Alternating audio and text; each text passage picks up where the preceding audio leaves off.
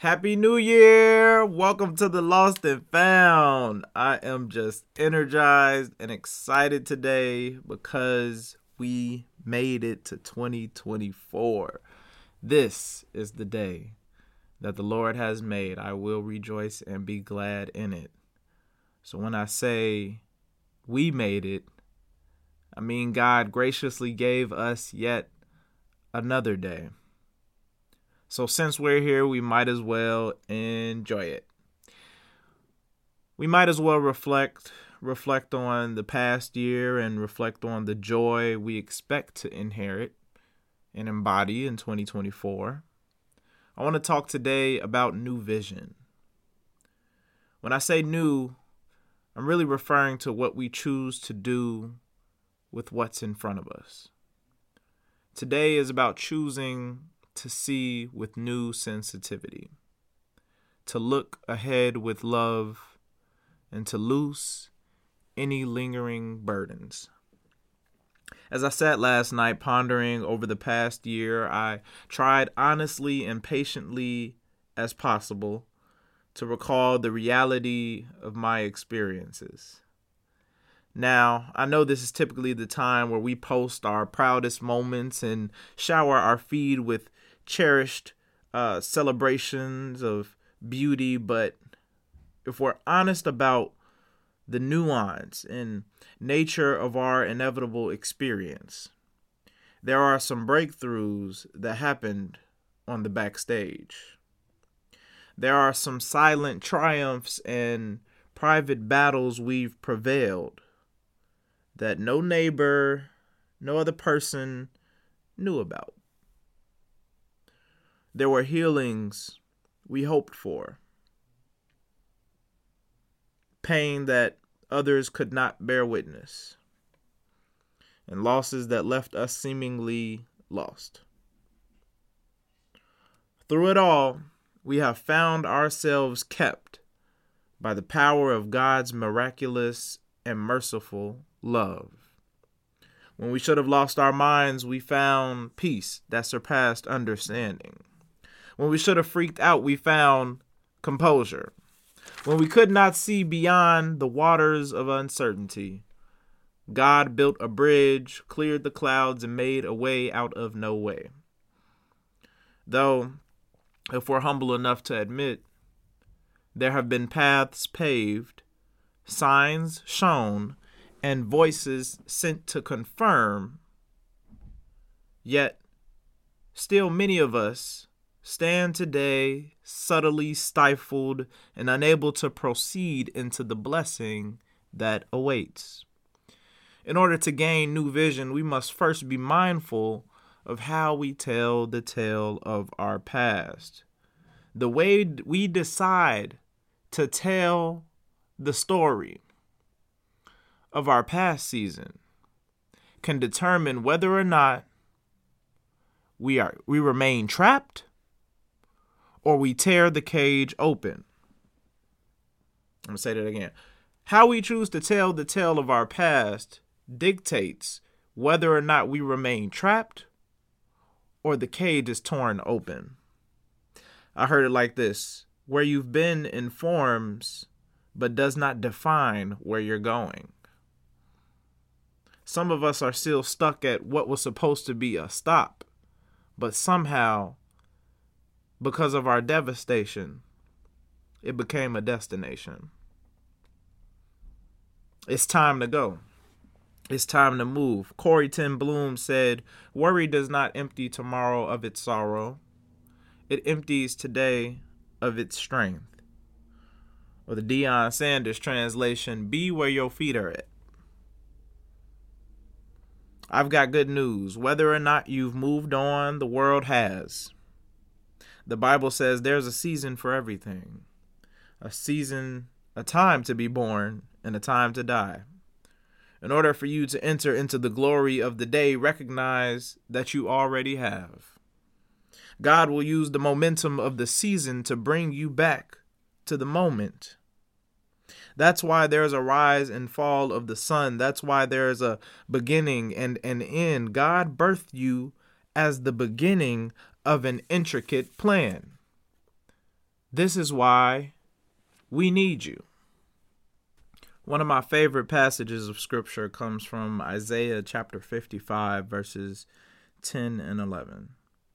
It says, "For as the rain and the snow come down from heaven, and do not return until they have watered the earth, making it bring forth and sprout, giving seed to the sower and bread to the eater, so shall my word be that goes from my mouth. It shall not return to me empty, but it shall accomplish that which I purpose, and succeed in the thing for which I sent it." You are about to prosper in the very thing for which you were sent this year. Lucille Clifton said, "Come celebrate with me that every day something has tried to kill me and has failed. The reason why is because God said, I have so much more for you." Now, the way we tap into that more is through new vision. Vision is vital because oftentimes we only believe what we can see.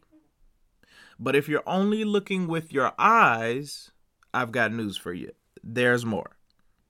The greatest visions I've received personally have been from dreams, notes I've received with such an intimate resonance in conversation. You know, them things that only you hear. You sitting around a bunch of people, y'all talking, and then you the only one who heard that.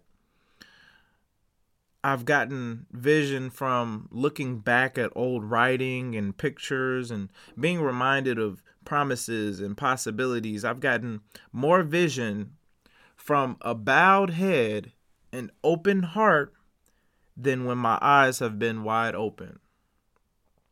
What I'm saying is that the key is to look elsewhere. So if you haven't prayed, you should start. If you've been praying, maybe try a different prayer. What shifts is the substance of our focus. Buy a new book. Read the old book. Use the equipment you've invested in. Above all, just be open to receiving. Actually listen. Consider the silence. And after you've opened yourself up, when the vision arrives, not if, when the vision arrives, you have to scribe it. Now, what's the scripture we always hear in terms of vision? Write the vision down, make it plain. So I had to go do some digging. I had to go to Habakkuk for myself. And I learned that the name Habakkuk derives from a word meaning to embrace. So, in relation to vision, new vision, part of what that tells me, or suggests rather, is that there's a need to embrace one's environment, to embrace what we can envision. And I believe that through examining the context of this particular book in the Bible, we can study and apply the framework in which Habakkuk gained new vision from God to our own lives. Keyword, from God, because we don't want vision according to the patterns of this world. We must believe that God has a personal word and path for us on our unique journey. So when you go to Habakkuk, it says, I believe in chapter 1, it talks about how he prayed, right? Step 1, pray, seek, pursue, open yourself up. And as he prayed, it says God answered, right? So he prayed, God answered, and he prayed again. Now, I'm flipping through the page trying to find the chapter.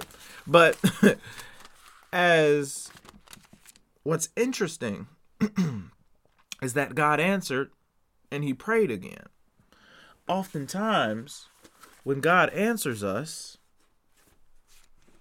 we're done. We don't continue to seek God. We don't continue to ask any more questions. Once we get what we want, we sort of just dip, right? But he prayed again. What's interesting about the configuration of these chapters, this time he prayed, the second time, it says that he waited. Now, he waited and said, I will stand at my guard post and station myself on the lookout tower. I will watch to see what he will say to me and what I should reply about my complaint. This is chapter 2. He waited. Now, this is tough for some of us. All of us in some way and in some seasons. Because we want it now, immediately. Sometimes, I believe the reason why we need to wait and why God puts us in a waiting room is really so that he can purify us. You do a lot of reflection as you wait. A lot of thoughts start to cross your mind. When you wait, there is a stillness that you sort of have to dwell in. And in that stillness, a lot of what comes to you are all the thoughts that you have been running from and dodging. In a way, you now have to confront those. And so sometimes a prerequisite to the answer, as that waiting space, it's so purposeful because it allows us to really sit with our prayers, to really sit with where we're at, to look back on the evidence. How has God already answered me in the past? Is what I'm asking for the right thing I should be asking for? What am I going to do if I get what I'm asking for? A lot of those questions and the confrontation of those thoughts comes through waiting. And as he waits, God's second answer in verse 2 of chapter 2 says, the Lord answered me, write down this vision, clearly inscribe it on tablets, so one may easily read it. For the vision is yet for the appointed time. It testifies about the end and will not lie. Okay, so God is saying, when I deliver the word, download it to the page. Write it. Use your body, because there's a connection between your hands and your heart. Write it. Don't forget it. I'm telling you something, but I know you have the capacity to forget, especially when things get rough, because it's real easy to remember when there is no storm and the weather is clear. But it's when they say Dr. King said, the ultimate measure of a man is not where he stands in moments of comfort, but where he stands in times of challenge and controversy. So it's important to retain and hold on to the word, not just when it's easy, but most importantly, when times become difficult. Make it clear, detailed, add color, images, whatever you need so it can be understood at a later time. If you're like me, I remember in college, in those lectures, everybody used to be just typing notes so quick. We just trying to get down exactly what's on the slides. And you'll just be typing stuff, but you're really not listening. You really don't understand what's going on. You just want to get it down and you're like, I'll look at it later. Then when you go to study, you look back on your notes and you're like, I don't even know what we were talking about. So when they say write the vision down, make it plain, or clearly inscribe it, that's so fashion it in a way that you can understand it and refer back to it so that it can actually be of use. A lot of things that we write down, a lot of things that we take on in a particular moment are not of use in the time when we actually need it. God saying, I'm giving you the end at the beginning. I'll let you get a sense, a taste of the product so that you can be reminded and fueled, encouraged, empowered during the process. I love how it says, it will not lie. It testifies about the end. Tell the truth. It will tell the truth. So when doubters come to challenge what God told you, come lean on this. Lean on this truth. Lean on this word. Now, God has given me my fair share of words and visions and revelations. I think about just even coming home was a journey. When I was in my last semester of grad school and I was figuring out my next steps, I was like, I'll go anywhere but home, anywhere but back to Chicago.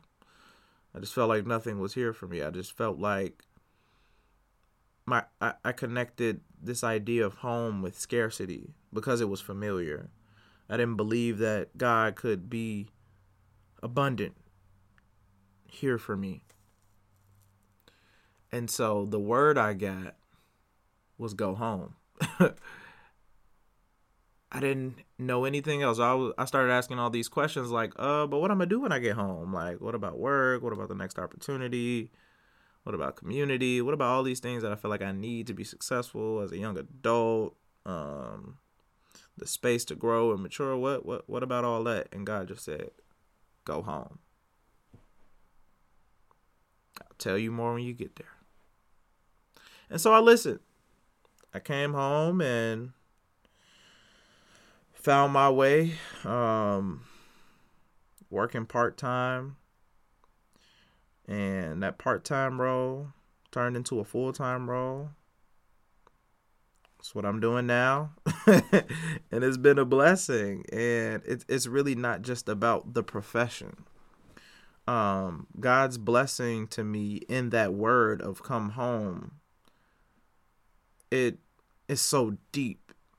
It's so nuanced and complex, and it's so far-reaching in its coverage. I have grown as a child of God. I've grown as a leader. I've grown as in my profession as an advisor. I've grown in so many ways, and God has blessed me with platforms to speak. God has blessed me with leadership positions and roles to serve in the church, and just ways that I've been developed that I would not have been able to do anywhere else. The time I've been able to spend with my family and develop a greater just curiosity and in stewarding over our family history and just really being able to cherish these special times in this season of my life. It's been abundantly and exceedingly beyond what I could have imagined. But I listened. I just went. I came. And so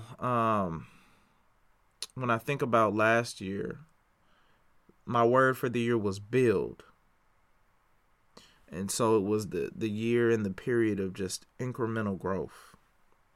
When I think about the age 24, so my birthday is on 12/12, and I felt like when I turned 24 last year, that it was going to be a period of realization. That's what I felt God saying. I'm about to show you yourself this year.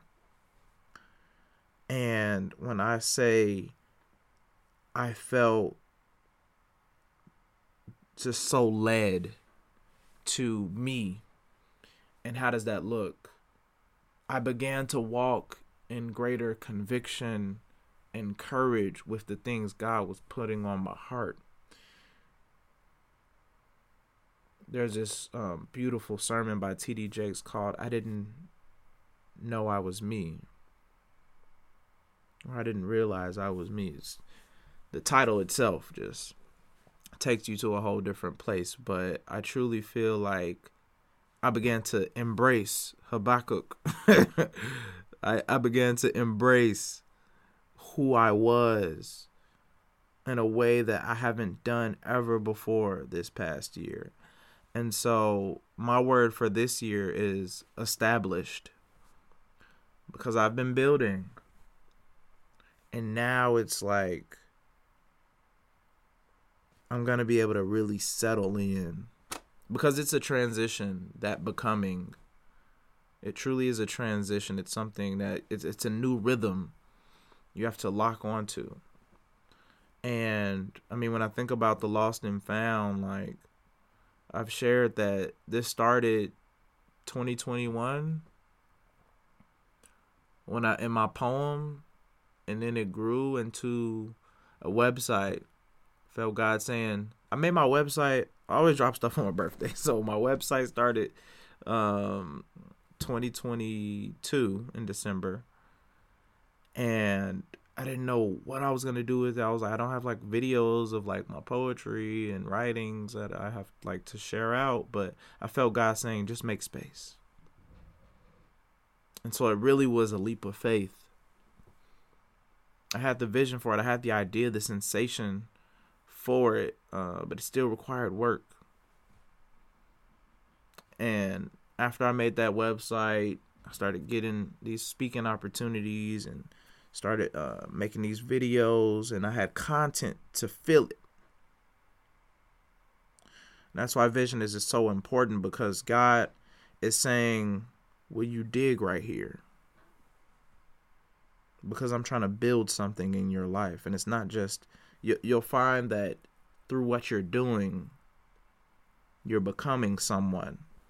And so when I look back on the year 2023, the word build, yes, it was many projects and many initiatives I launched, and it was about cultivation, but not just in things, but in myself as an extension of that. So I'm excited for where things are going to go.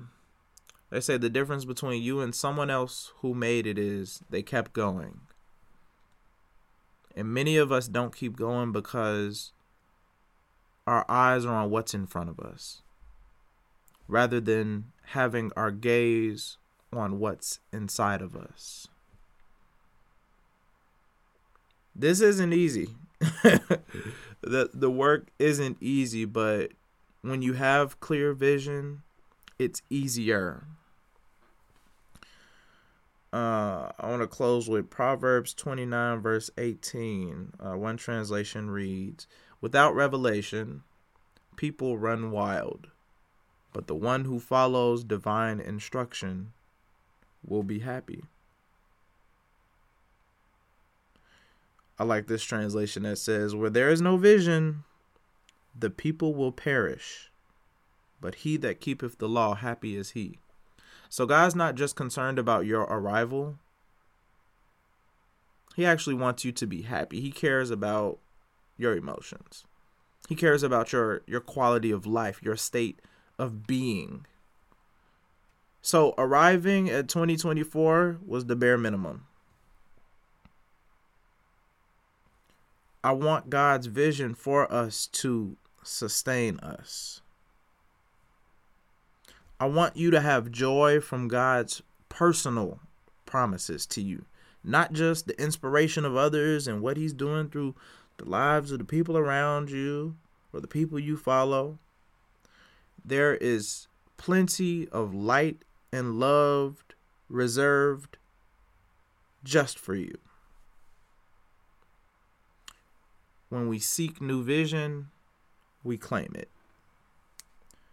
So this year you need to sing a new song, listen to some new music, pray some new prayers, take a new route. We gonna challenge ourselves. We gonna eat some new food. We gonna meet some new people. And it's up. It's really up for us. So we all got some work to do, but it's exciting because this is a time where a lot of people are really just open. Really open and willing more so now than ever. Make the vision board. Like, actually put it on the page. Design it. Print it out. Do all those things. Like, whatever works for you. But it cannot live inside of your head. You have to breathe it. It has to come to life. And it has to be inscribed. Because when you put it on the page, it has life. And don't just make it, but look at it. You have to study your vision board daily. Look at it. Carry it with you. Make it your screensaver, whatever. I literally looked at that vision board like every day last year.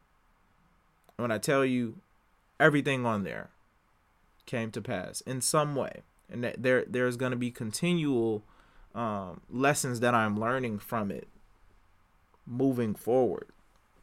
Like, there are things that came to pass on there that I don't even realize. Phrases that I may be like, I don't know if I sort of did that. I feel like it all came to pass because it all came from him. So as you continue to seek God on your own and search for yourself, I pray that he just continues to reveal himself to you as we remain open for it. And I hope that you find what you're looking for.